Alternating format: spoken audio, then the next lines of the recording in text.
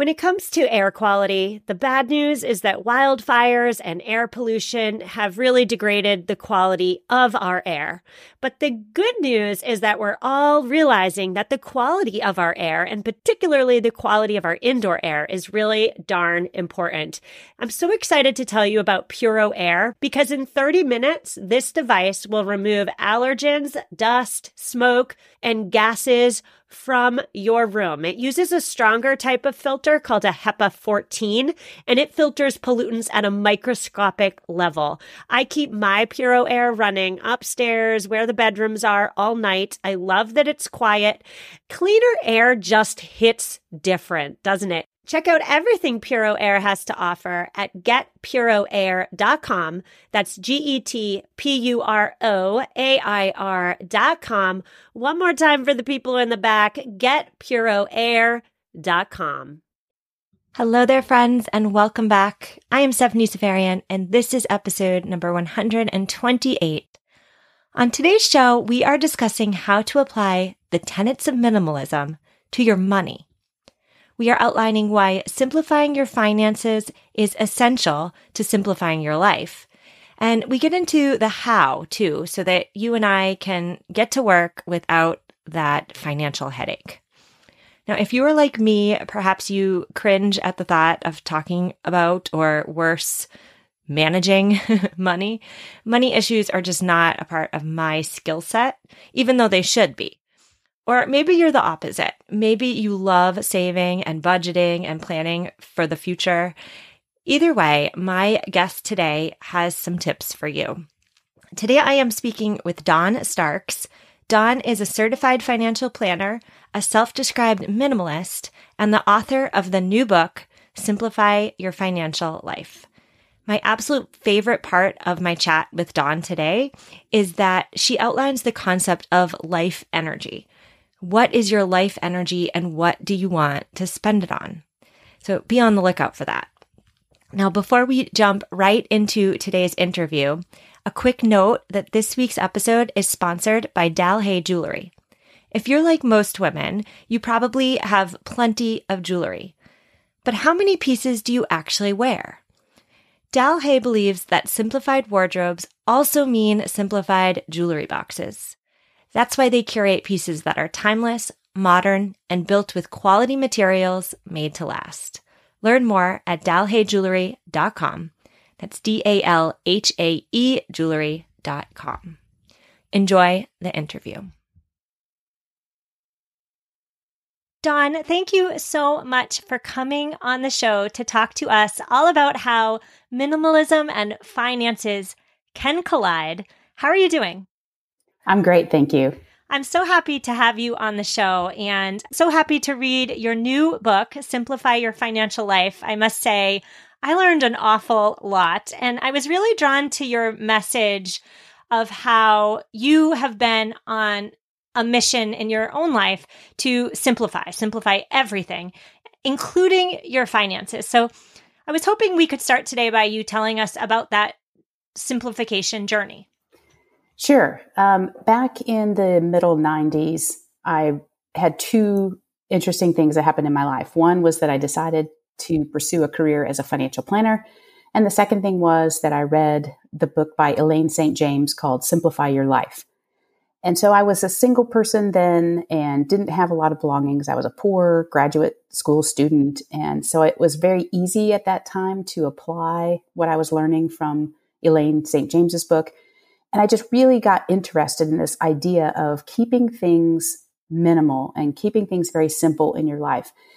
And so when I started on my journey of running my financial planning practice, I really thought that my mission was to help people simplify their financial life, because I think so often people think that money is complicated. They think that having a financial life is complicated, and they oftentimes will just shut down and they won't think through how they could actually learn about money and make things be easier. They just assume that it's complicated and therefore they kind of give up.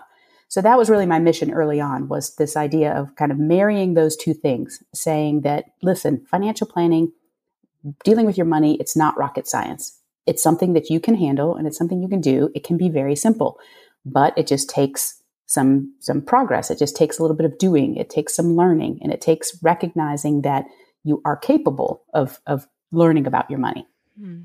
What I loved about your book was that it gave some real tangible and concrete action steps for people to take right now to simplify their financial lives. And we're definitely going to get there for listeners listening who want those action steps. But before we do that, I would just say that I feel like many of my listeners are interested in pursuing a simpler existence in general.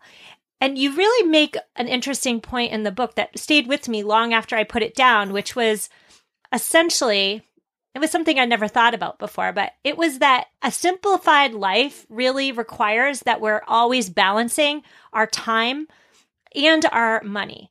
Can you explain this? Sure. This was one of those things where I think I kind of always knew it. And then one day it just sort of came to me as an idea that, wow, what this really all boils down to is time and money.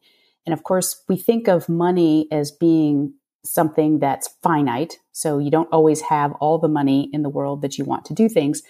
And time is very finite. Money doesn't have to be finite. We think it is, but it really isn't, because you can go out and you can earn more money. If you spend all your money, you can go earn more money. You can't earn more time.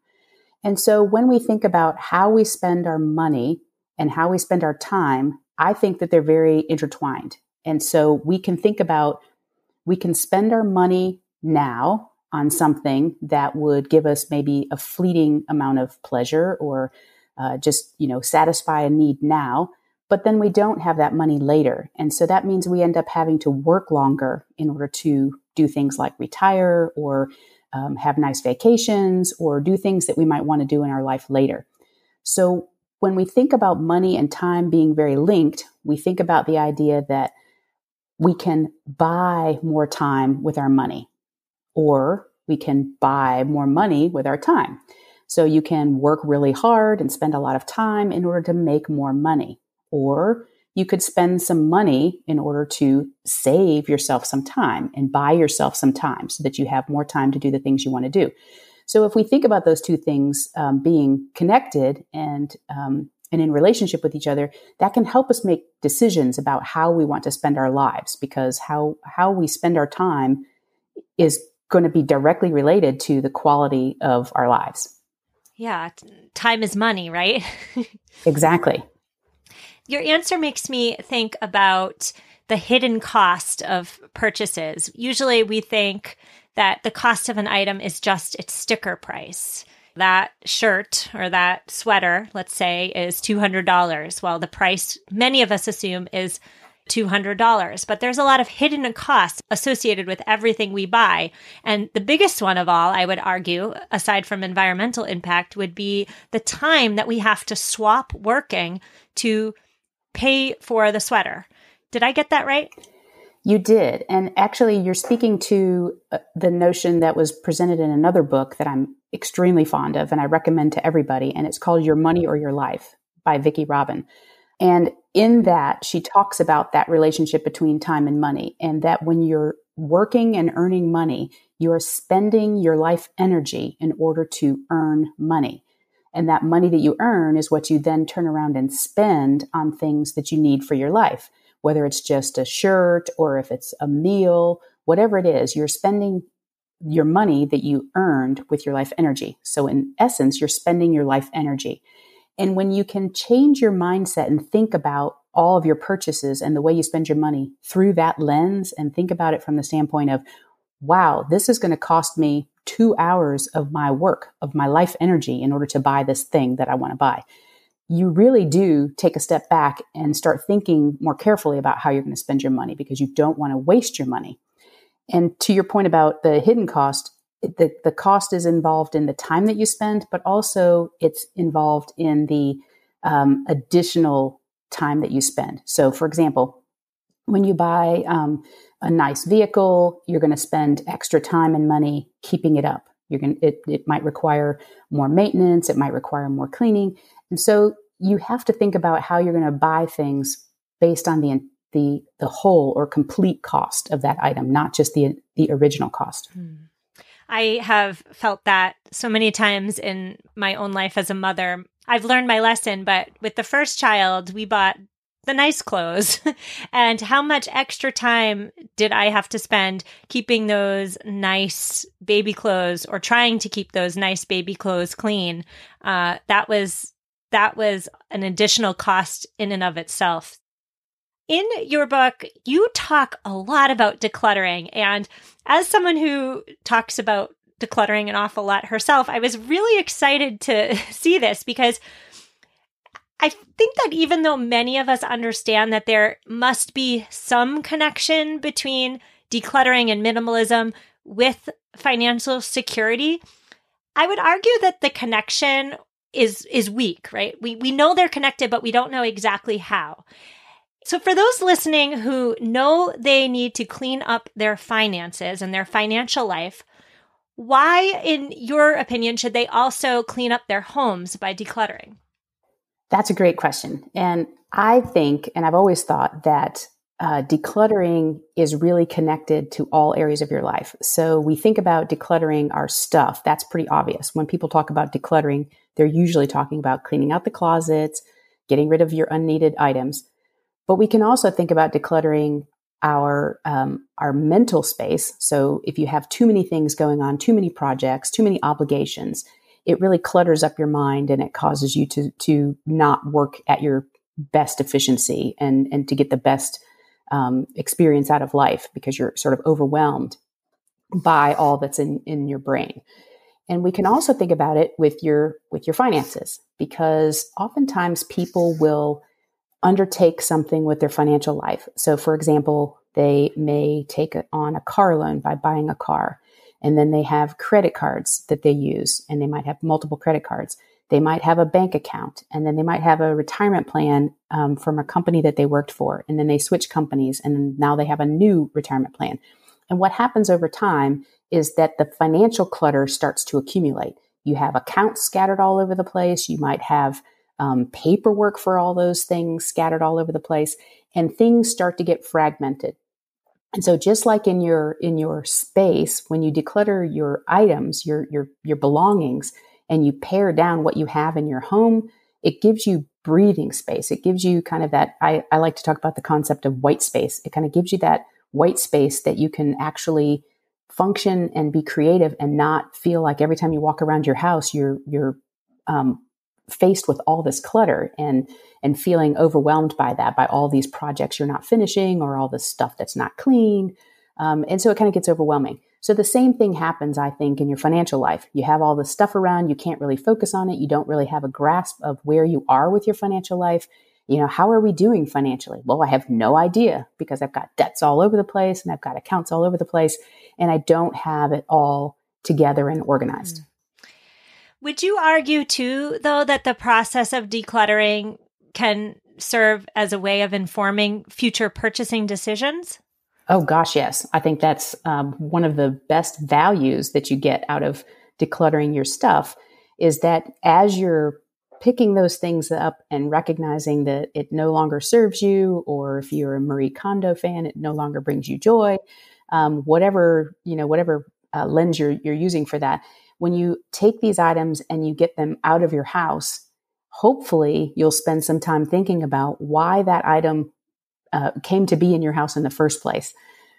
So I encourage people to think about that, because what you can do is recognize that what you spent to get that item is a sunk cost. So you have already spent that money. There's nothing you can really do to get that money back. I mean, theoretically, you could sell the item, but you're not going to get your original investment back. You're not going to get back all the money that you spent.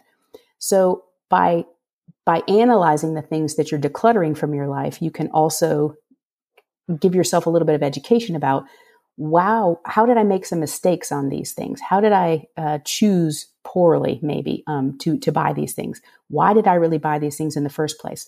So I think if you could add a little bit of mindfulness to your decluttering, as opposed to just shoving stuff in a bag and getting it out of the house as quickly as possible, then you can help yourself learn a little better to make better decisions in the future. I encourage people to think through, why did you have these items? Because then that will help you not bring those kinds of items back in your house in the future. I appreciate that you brought up the concept of sunk cost because many aspirational declutterers struggle with the concept of sunk cost as they are trying to determine what to keep, what to donate. They often keep things because they feel guilty that they spent money, sometimes spent a lot of money on an item that they shouldn't have. They shouldn't have spent the money. But sunk cost means that holding on to that item out of guilt is not going to give you that money back, right? It's not going to somehow restore some of the cost that you originally paid. So thank you for bringing that up. Now, related to decluttering the home is decluttering the budget. And I am definitely going to ask you how on earth we should do that. But first, a quick word from this week's sponsor, Dalhay Jewelry. Dalhay helps women create jewelry capsule wardrobes by creating timeless, not trendy designs that stretch conventional creative limits. I love the teardrop studs because they are practical for my daily life as a mom, yet they also elevate my style. I'm also drawn to the everyday bold link hoop earrings because I can easily dress them up or down depending on the occasion. And because every piece of Dalhay jewelry is sterling silver based and not mixed with another alloy, I'm confident these pieces will be part of my jewelry capsule for decades. Simplify your wardrobe, simplify your life. Get 20% off and free shipping with code MAMAMINIMALIST at dalhayjewelry.com. That's DALHAE jewelry.com. Thank you so much, Dalhay, for sponsoring this week's show. Now back to decluttering the budget. How do you recommend listeners approach spending cuts? And what I'm asking with this question is, like, nobody wants to trim their budget, right? Having a budget in and of itself isn't also glamorous. Trimming the budget is even harder for a lot of us. So how do we approach spending cuts in a way that doesn't feel as though we're sacrificing an awful lot? Another great question. So I like to think about decluttering your budget from two frames of reference, and they both come from other books. One is the Vicki Robin book that I mentioned before, Your Money or Your Life. And the other one is the Marie Kondo book, The Life-Changing Magic of Tidying Up. So in Vicki Robin's book, she talks about when you're thinking about spending your money, and as I mentioned before, you're actually spending your life energy, that you put into the work that you did in order to earn the money that now you're spending on the item.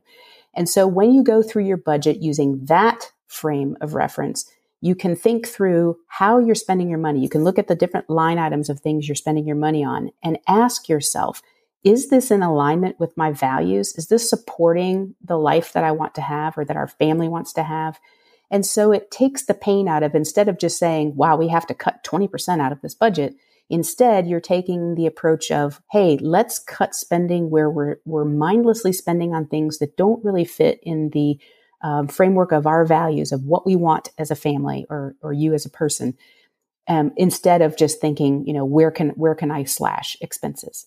And the Marie Kondo example would be using her frame of reference of, does it bring you joy?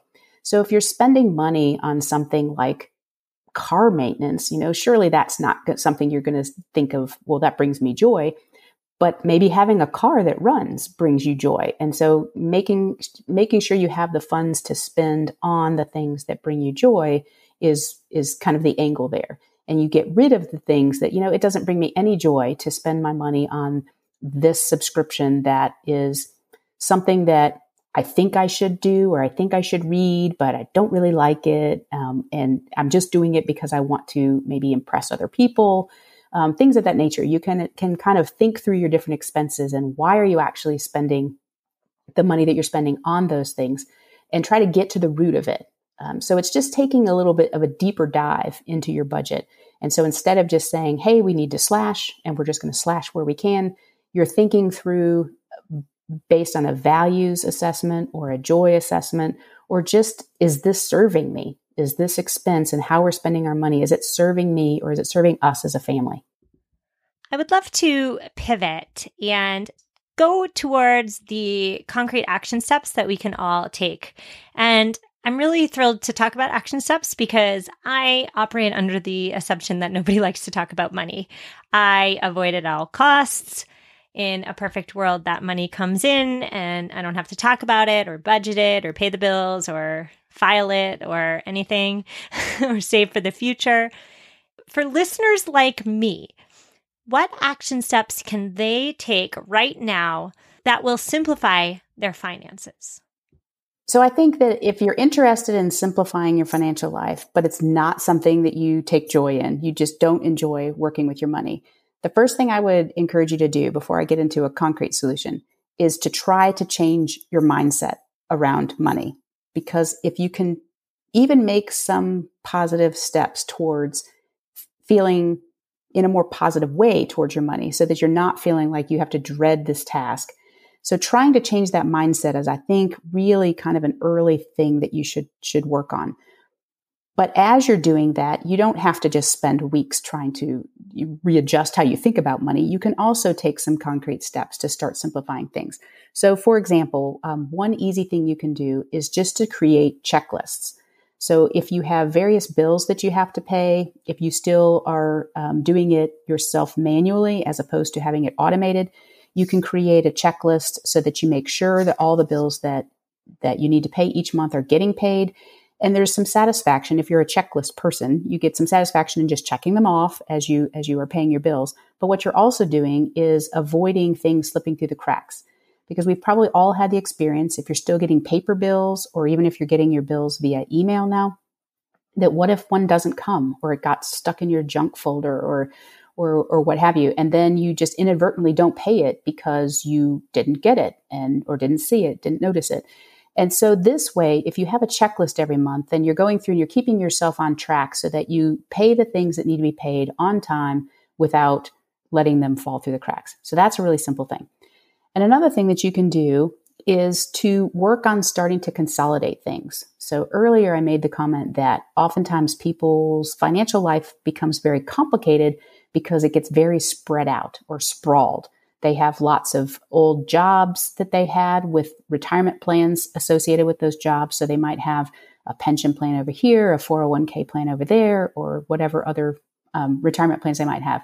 So you have these little accounts everywhere. And so starting to take on the project of consolidating those things can make a huge difference in your life because it will cut down on an enormous amount of paper or emails if you're getting your statements electronically.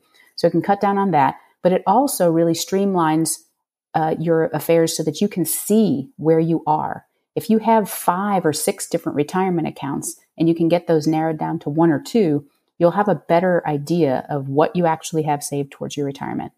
Likewise, bank accounts. Sometimes people leave old bank accounts open when they move, or maybe they just changed banks because there was a special deal or something like that. And they have these little accounts that start to accumulate all over the place. So working on consolidation is another really easy, it will take a little bit of time, but it's easy to do and it's very satisfying. And so I think getting some of these early wins helps you to build some momentum towards saying, hey, this isn't so bad. I can take steps and I can do some of these projects to make an improvement in my financial life without it really costing a lot in the way of your time or just the agony of dealing with your money. My last question for you has to do with the people who are in the middle, let's say. They have done all those beginner steps. They've consolidated their credit cards. They have signed up for bill pay. They have stopped receiving paper bills. They have stopped the incoming divulge of pre-screened credit card offers. Yet they're not ready to hire a financial planner. What are the next steps that these people can do to really rein in their finances without the help of a professional? Well, after the basics are done, after you've got your organizational systems in place and you feel like you have your affairs kind of in basic order, what I would suggest is moving on in your knowledge a little bit and learning a little bit more about investing and about insurance and about estate planning. That's planning for the what ifs. What if I die? What if I become disabled? That sort of thing. So those are kind of higher level topics that are beyond basic budgeting and debt management and whatnot. But those are the things that you can start to poke into. Once you feel like you have the basics handled, you've got an emergency fund, you've got your debt managed. It doesn't have to be all paid off, but you've got it managed. Then you can move on and start to learn a little bit more about how to invest your money and how to manage your risks, which is what insurance is all about. And then you're making sure that you've got your bases covered, that your family's protected in case something happens to you. I feel like we have only just touched on the tip of the iceberg today. So for listeners who want to learn more about you, Dawn, where can your book be found online?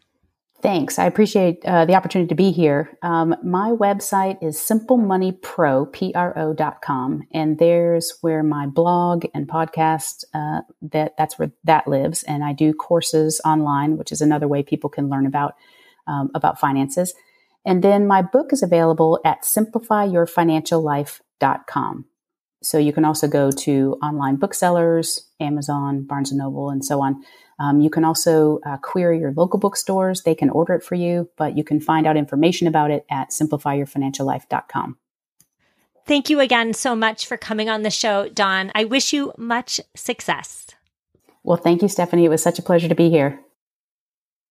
I so hope you enjoyed my chat today with Dawn Starks.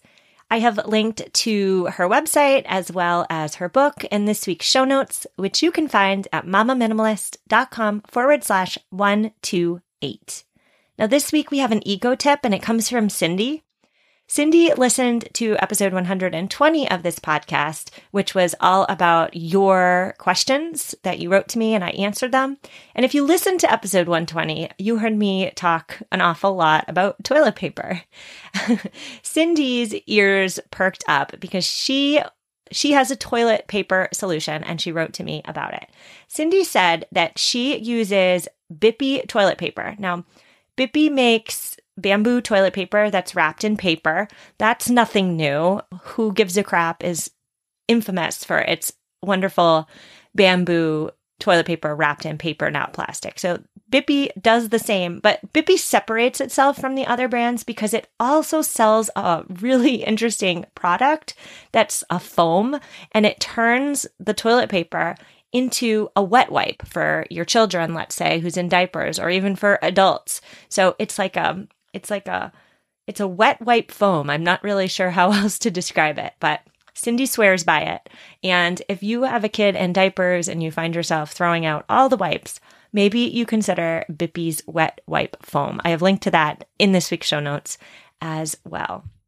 Next week's show is all about simplifying and eco-friendlyifying, if that's even a word, simplifying and eco-friendlyifying those simple, mundane household tasks that none of us really love. I will see you then. Have an amazing week and take care.